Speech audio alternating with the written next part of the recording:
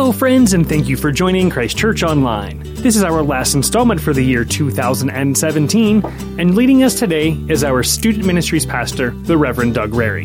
Pastor Doug will be preaching on new and old wineskins and a new and old life. Here he is with this week's message. Thank you for listening, and Happy New Year. Well, good morning. Would you pray with me, please? Father God, I just thank you so much for this place. I thank you, God, for this church and all that you are constantly doing here. God, I thank you for the honor and privilege to be here this morning. God, I ask that you would forgive me of any sin that might prohibit me from teaching from your word here this morning. God, I pray for your Holy Spirit to fill our hearts and our minds, to open our hearts and our minds to your word. Would you speak to us here this morning? God, may it be your words that are spoken here and not mine.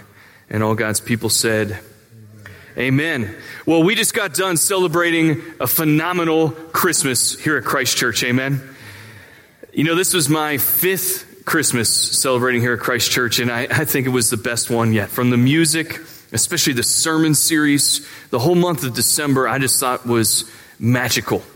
And of course, what our staff did was something that we do every year. It's an annual staff Christmas party, and we have a nice lunch, and then we play the White Elephant game. You ever play that at home? The White Elephant game, where people are taking presents and they're fighting over each other for the presents they want, and they're sobbing to each other for the presents that they don't want. And so the whole staff plays this every year, and it's a whole lot of fun. And one of my favorite parts is the fact that our own Pastor Barry always sneaks in a gift. It is a betta fish in a fish bowl.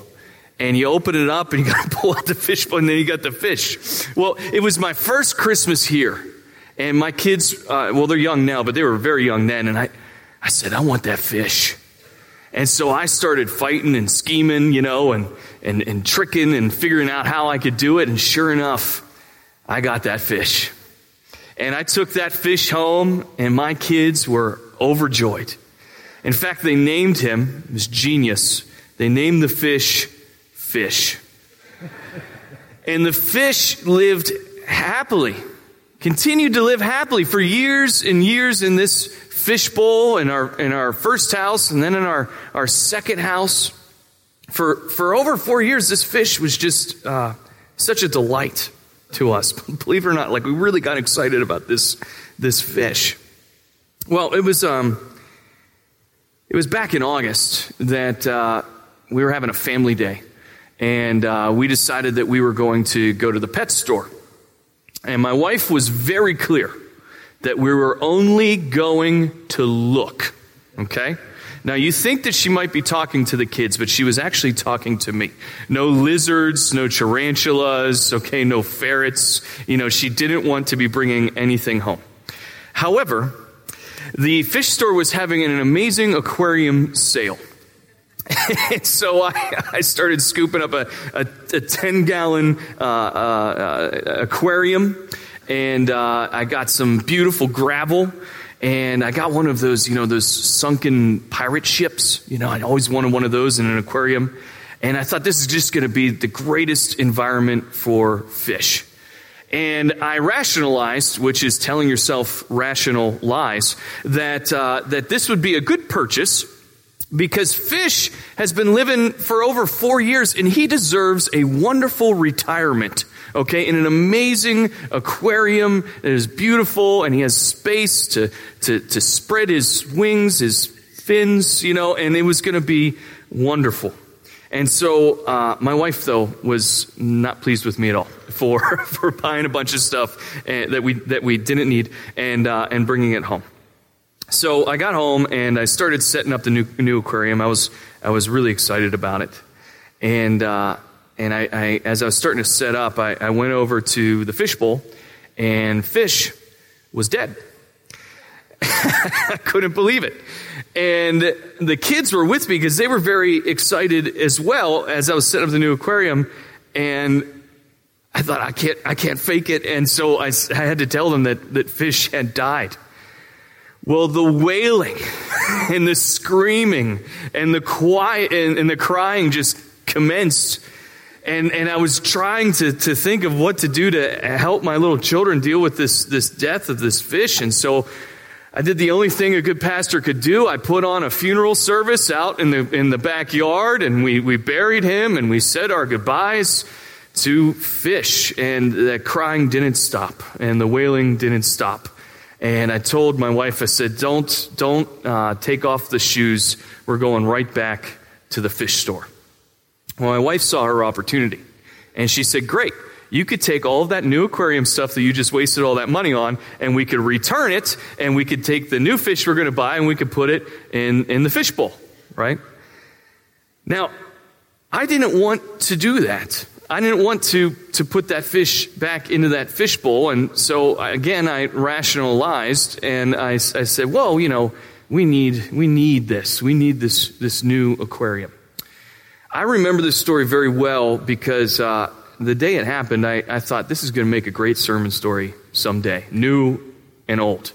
And so trying to be a good preacher, but probably being a horrible father, I took some pictures of this event. So let me show you. The first picture here is of my daughters, and this is when they found out that fish died.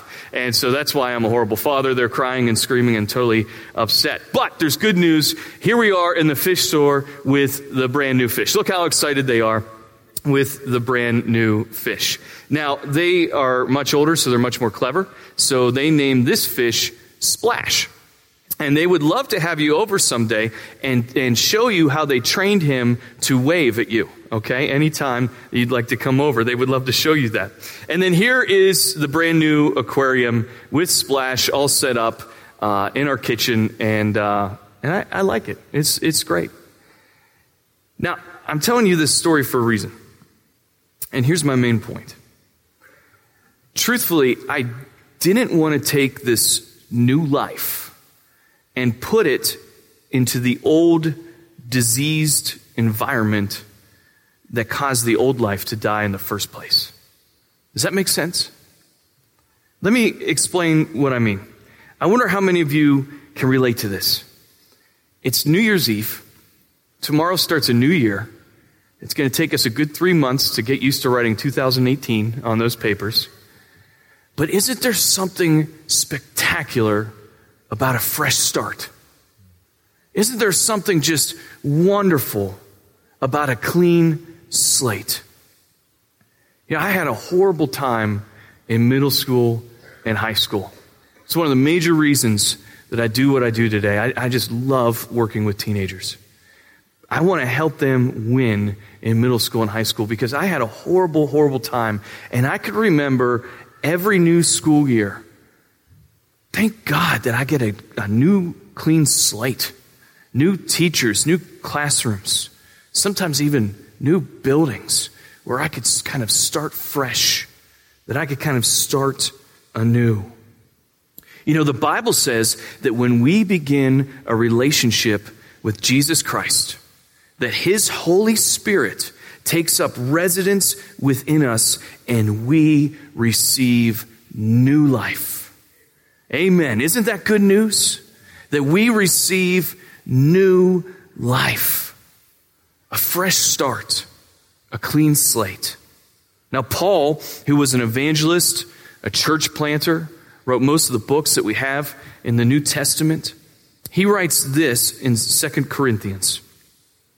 Now we look inside, and what we see is that anyone united with the Messiah, that means has a relationship with Jesus Christ, gets a fresh start, is created new.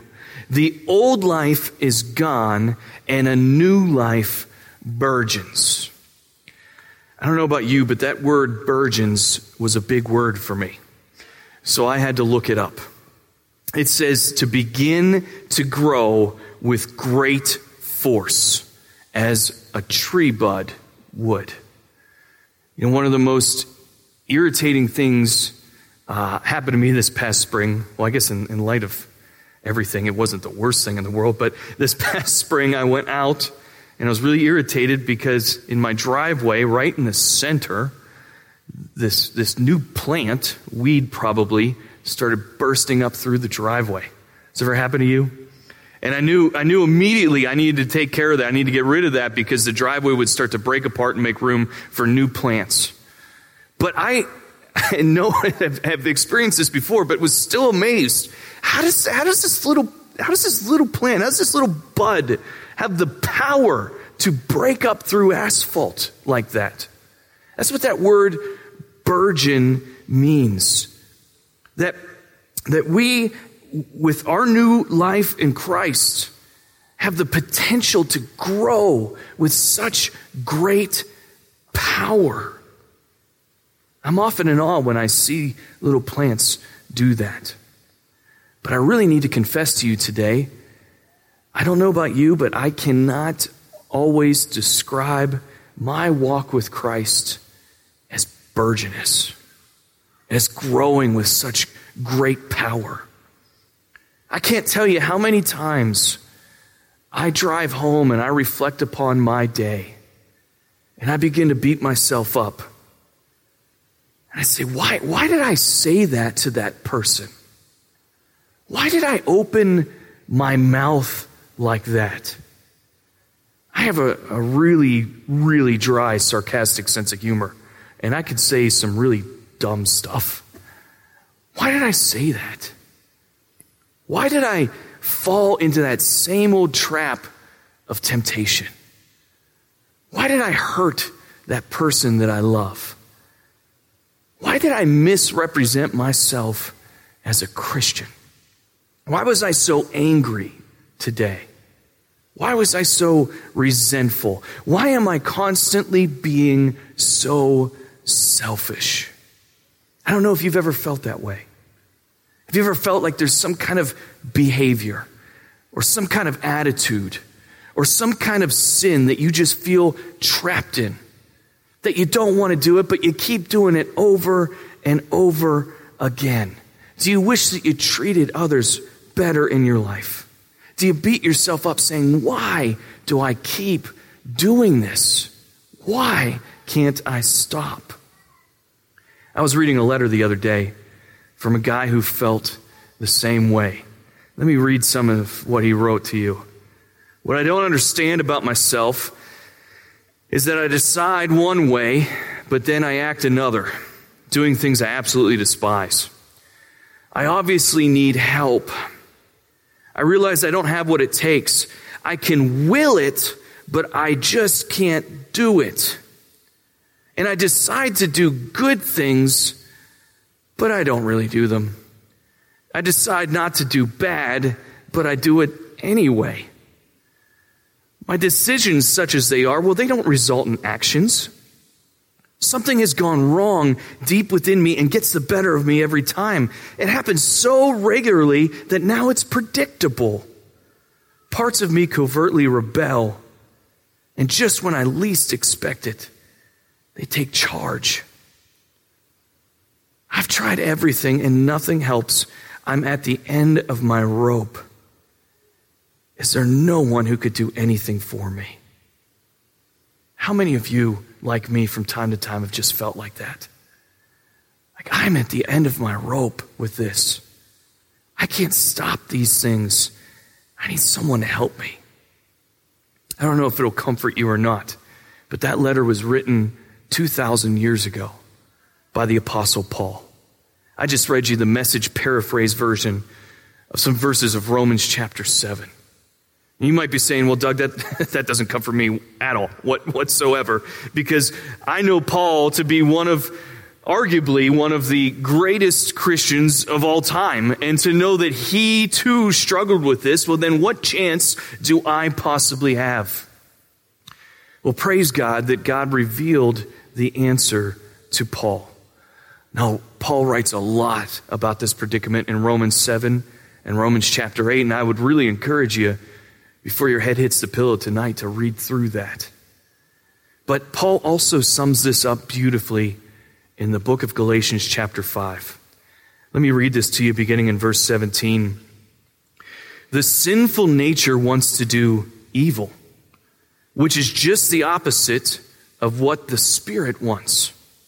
And the Spirit gives us desires that are opposite of what the sinful nature desires.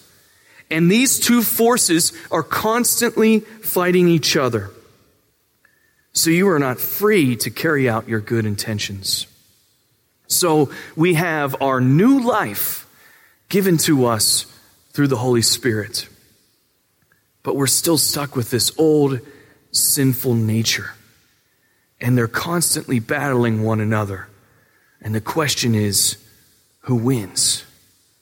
Now, I don't mean, let me be clear, who wins the battle for your soul. If you have begun a relationship with Jesus Christ, your salvation is set, and you will spend eternity with God the Father. Amen. But what I do mean is the battle for your day, the battle for your week, the battle for your month.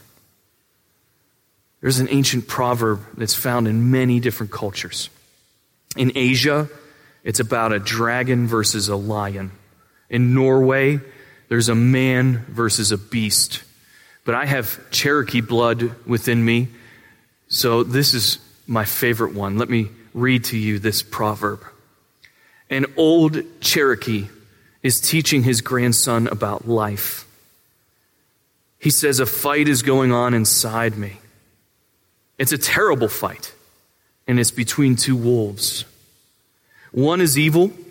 He is anger, envy, sorrow, regret, greed, arrogance, self-pity, guilt, resentment, inferiority, lies, false pride, superiority, and ego. And then he continued, but the other wolf is good. He is joy, peace, love, hope, serenity, humility, kindness, benevolence, empathy, generosity, truth, compassion, and faith. And he said to his grandson, the same fight is going on inside of you. And the same fight is inside every other person too. The grandson thought about it for a minute and then asked his grandfather, well, which wolf will win? And the old Cherokee simply replied, the one that I feed. Now, as wonderful as this old cultural proverb is, it's a good illustration, but let me share with you the truth. Paul continues in Galatians 5, so I say, let the Holy Spirit guide your lives. Then you won't do what the sinful nature craves. When you follow the desires of your sinful nature, the results are very clear. Sexual immorality, impurity, lustful pleasures, idolatry, sorcery, hostility, quarreling, jealous outbursts of anger, selfish ambition, dissension, division, envy, drunkenness, wild parties, and other sins like these. But the Holy Spirit produces this kind of fruit in your lives: love, joy, peace, patience, kindness, goodness, faithfulness, gentleness, and self-control. That's the very first piece of scripture that I ever memorized. And the reason why I did that was because I was a new Christian and I wanted more of those kinds of things in my life. I wanted more love. I wanted more peace. I knew I needed patience and self-control. I wonder how many of you today would say, man, I want more of those things in my life. I don't think any of us wake up in the morning and say, man, you know what I need less of? I need less love. I need less love in my life. Or I'm just too darn patient. I am so patient with other people, and I'm good to other people too, and I need to be less like that. Nobody wakes up in the morning and says, you know what, I just have too much peace. I need more stress and more worry in my life. No, we want these types of things in our lives. I have to be very honest with you and confess with you that I did not always know Jesus. I lived a completely different life before I began my relationship with Christ. A life that the Bible would describe as wild living. But when I first came to a relationship with Jesus Christ, I was a young single guy, And I have to be honest that there are many times that I took this brand new life through the Holy Spirit, but I put it back into the same old pattern of living, the same old behaviors of my old sinful life. I would hang out with the same bad influence friends. I would spend time in places that I probably ought not be spending time in, mostly bars. There would be conversations at my table of friends that a Christian probably ought not be a part of. And suddenly, as soon as I began that relationship with Christ and I would go to these places, there was conflict. There was conflict within me. Something wasn't working. Something wasn't right. And for the first time, I had some courage to put up some boundaries in my life. I had a best friend since first grade. And we went together, just the two of us, to one of our old haunts. It was a Friday night, I remember. And we're having some drinks at a bar. And I was so convicted. And I said to him, "Brother, I love you. And I'm not judging you, but I just can't do this anymore. I just can't go to this type of place anymore. I just can't be a part of this anymore." Told him that I'd become a Christian. And at that time, I was starting to pray about possibly going into ministry. And I knew I had to get this out of my life. And I'll never forget his reaction. He about leaped across the table like he was going to kill me. He was so angry and he was so frustrated. And I didn't realize that I had done this to him. But later he told me that he kind of felt like he had to look inward all of a sudden. I'm so thankful I never lost that friend. After a period of time, instead of going to those places, he called me up and he's like, "Well, you know what? We both love video games." This is before I got married. Let's hang out, play video games, we'll order pizza. So we did that for years. 10 years ago, he gave his life to Jesus Christ while eating some pizza and playing some video games at my house. Yeah. But I'll tell you, it was very possible because there's other friends in my life that I had to put up some boundaries. I had to cut some people out of my life. Not because I didn't love them, but because I loved Christ. And I needed to follow the Holy Spirit. Listen to what Jesus says in our scripture focus today. Then Jesus gave them this illustration. "No one tears a piece of cloth from a new garment and uses it to patch an old garment.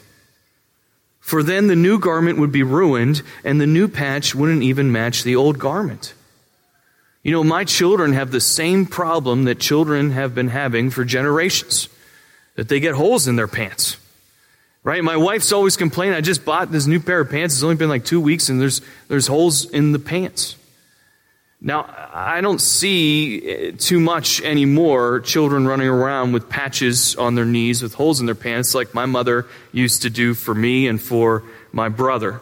I kind of understand it. In fact, my wife bought some new pants the other day, and I looked at the price tag, and they were only $3 for the kids, and so I kind of get it.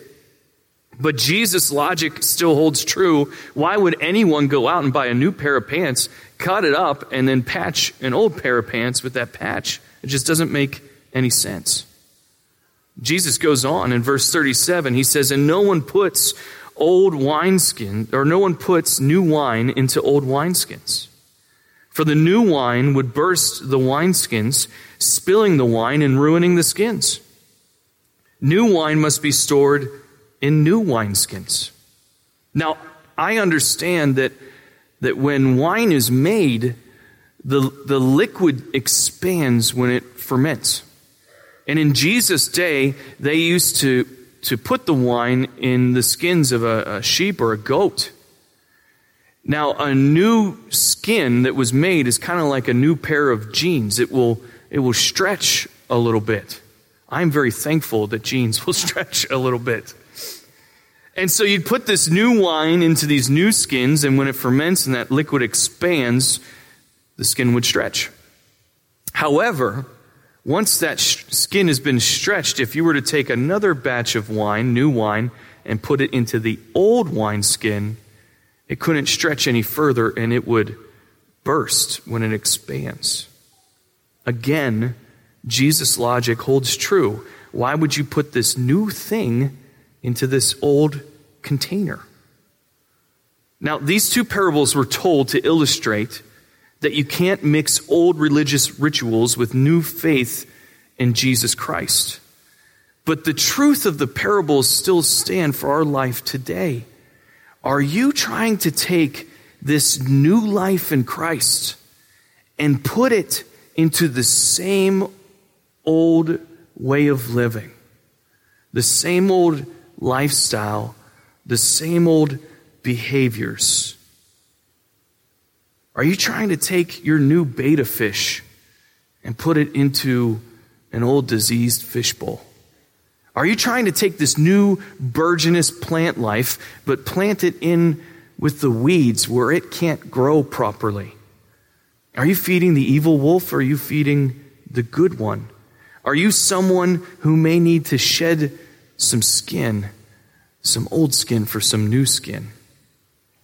Are you following the Holy Spirit or are you following the old sinful nature? Did you know that you could pray? I try to do this as often as I can every morning. And I say, Holy Spirit, please come into my mind. Give me good thoughts. Guide me. Help me to listen. Help me to follow you. You know, I've learned something in my life that the enemy can suggest thoughts to me. We call that temptation.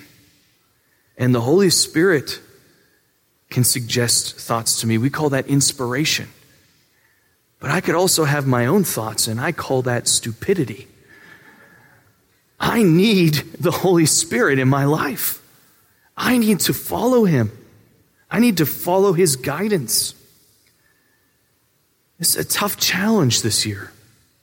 How do we get those fruits of the Spirit? We've got to follow the Holy Spirit, and we've got to put up some boundaries for the old sinful nature. Yeah, I've always been a little bit of a big guy, but since this past November, I've really put on some weight. This month of December, I can remember sitting down, tying my shoes, and wondering who snuck this beach ball because I couldn't bend over, and I thought maybe, one of the elves on the shelf snuck in a beach ball. I said to my wife, something's got to change. Now, here's the problem. I love chocolate cake. I just ho-hoed like Santa. I love chocolate cake. And I would eat it every day. So if I'm going to put up a boundary in my life to lose some weight, it would make sense that there'd be no chocolate cake in the house, right? It's a boundary, no chocolate cake in the house. But the problem is, I know me, and that boundary's not strong enough. Now, what would probably be even better is if I would not be allowed to ever go to the grocery store. That would probably be the best boundary. But I told my wife, I said, do not let me go over to that aisle where the chocolate cake is sold. Right? That's the boundary that I need in my life. It's a tough challenge this year to put up some boundaries in your life. You may need to reconsider some old friends in your life that have a strong, tempting influence on you. You may need to reconsider some certain places you spend your time where temptation might run rampant for you. You may even need to reconsider some New Year's Eve plans that you might have tonight. My hope and prayer for myself this new year is the same that I have for you. And I've been praying it all month knowing that this day was coming. That you might chase after the Holy Spirit with everything you got this year. And unfortunately, like any good New Year's resolution, it's going to take some discipline and it's going to take a little bit of work. That you would get into God's Word regularly.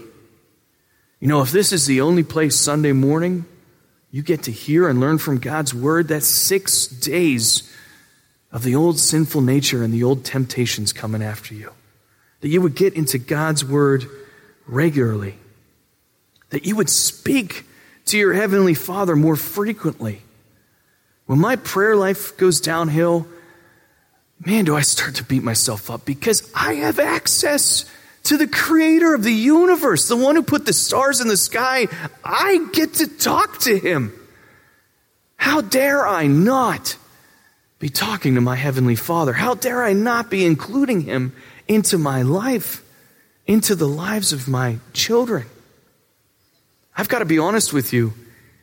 Every time I open the Bible, or every time I do a devotion and prayer life with my children at night, it's not the greatest, most fun experience in the world. Sometimes it's kind of boring.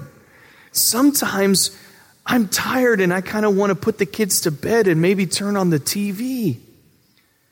But I just hear the Lord say, just do it. Just read it. Just obey. And even though it's not the greatest experience, most of the time it is. It's electrifying.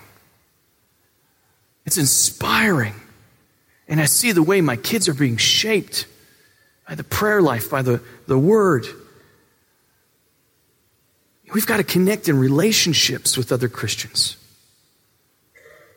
Praise God, when I put up that boundary in my life when I was young, there was another guy, he used to be a small group leader at my youth group, and he was 10 years older than me, and he opened up his doors to me on Friday nights.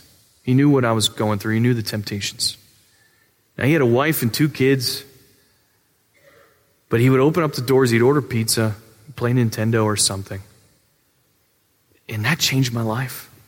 Having a Christian friend there, accountability with me. Maybe you can join one of our small groups here at Christ Church. Maybe you can join all those classes in there. Maybe you could say, yeah, it's the first of the year. You know what? I need to get in the Word. I need to get with some other Christians. I'm gonna sign up.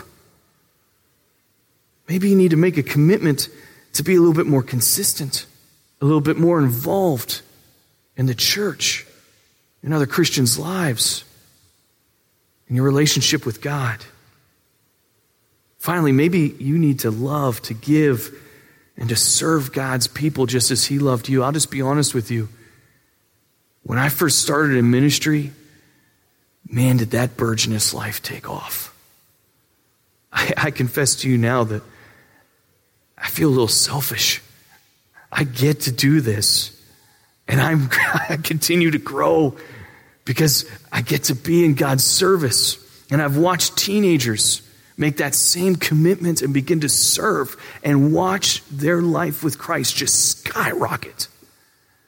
Because they're not just reading the Word, they're living it. We've got a lot of great missions here. We've got a lot of great partnerships here. We've got a lot of great places to serve. So that's my prayer for myself. I've been praying it all month, and that's my prayer for you, that we would chase after the Holy Spirit with everything we got, that we would let him guide our lives, and we would leave that old sinful nature behind. Let's pray.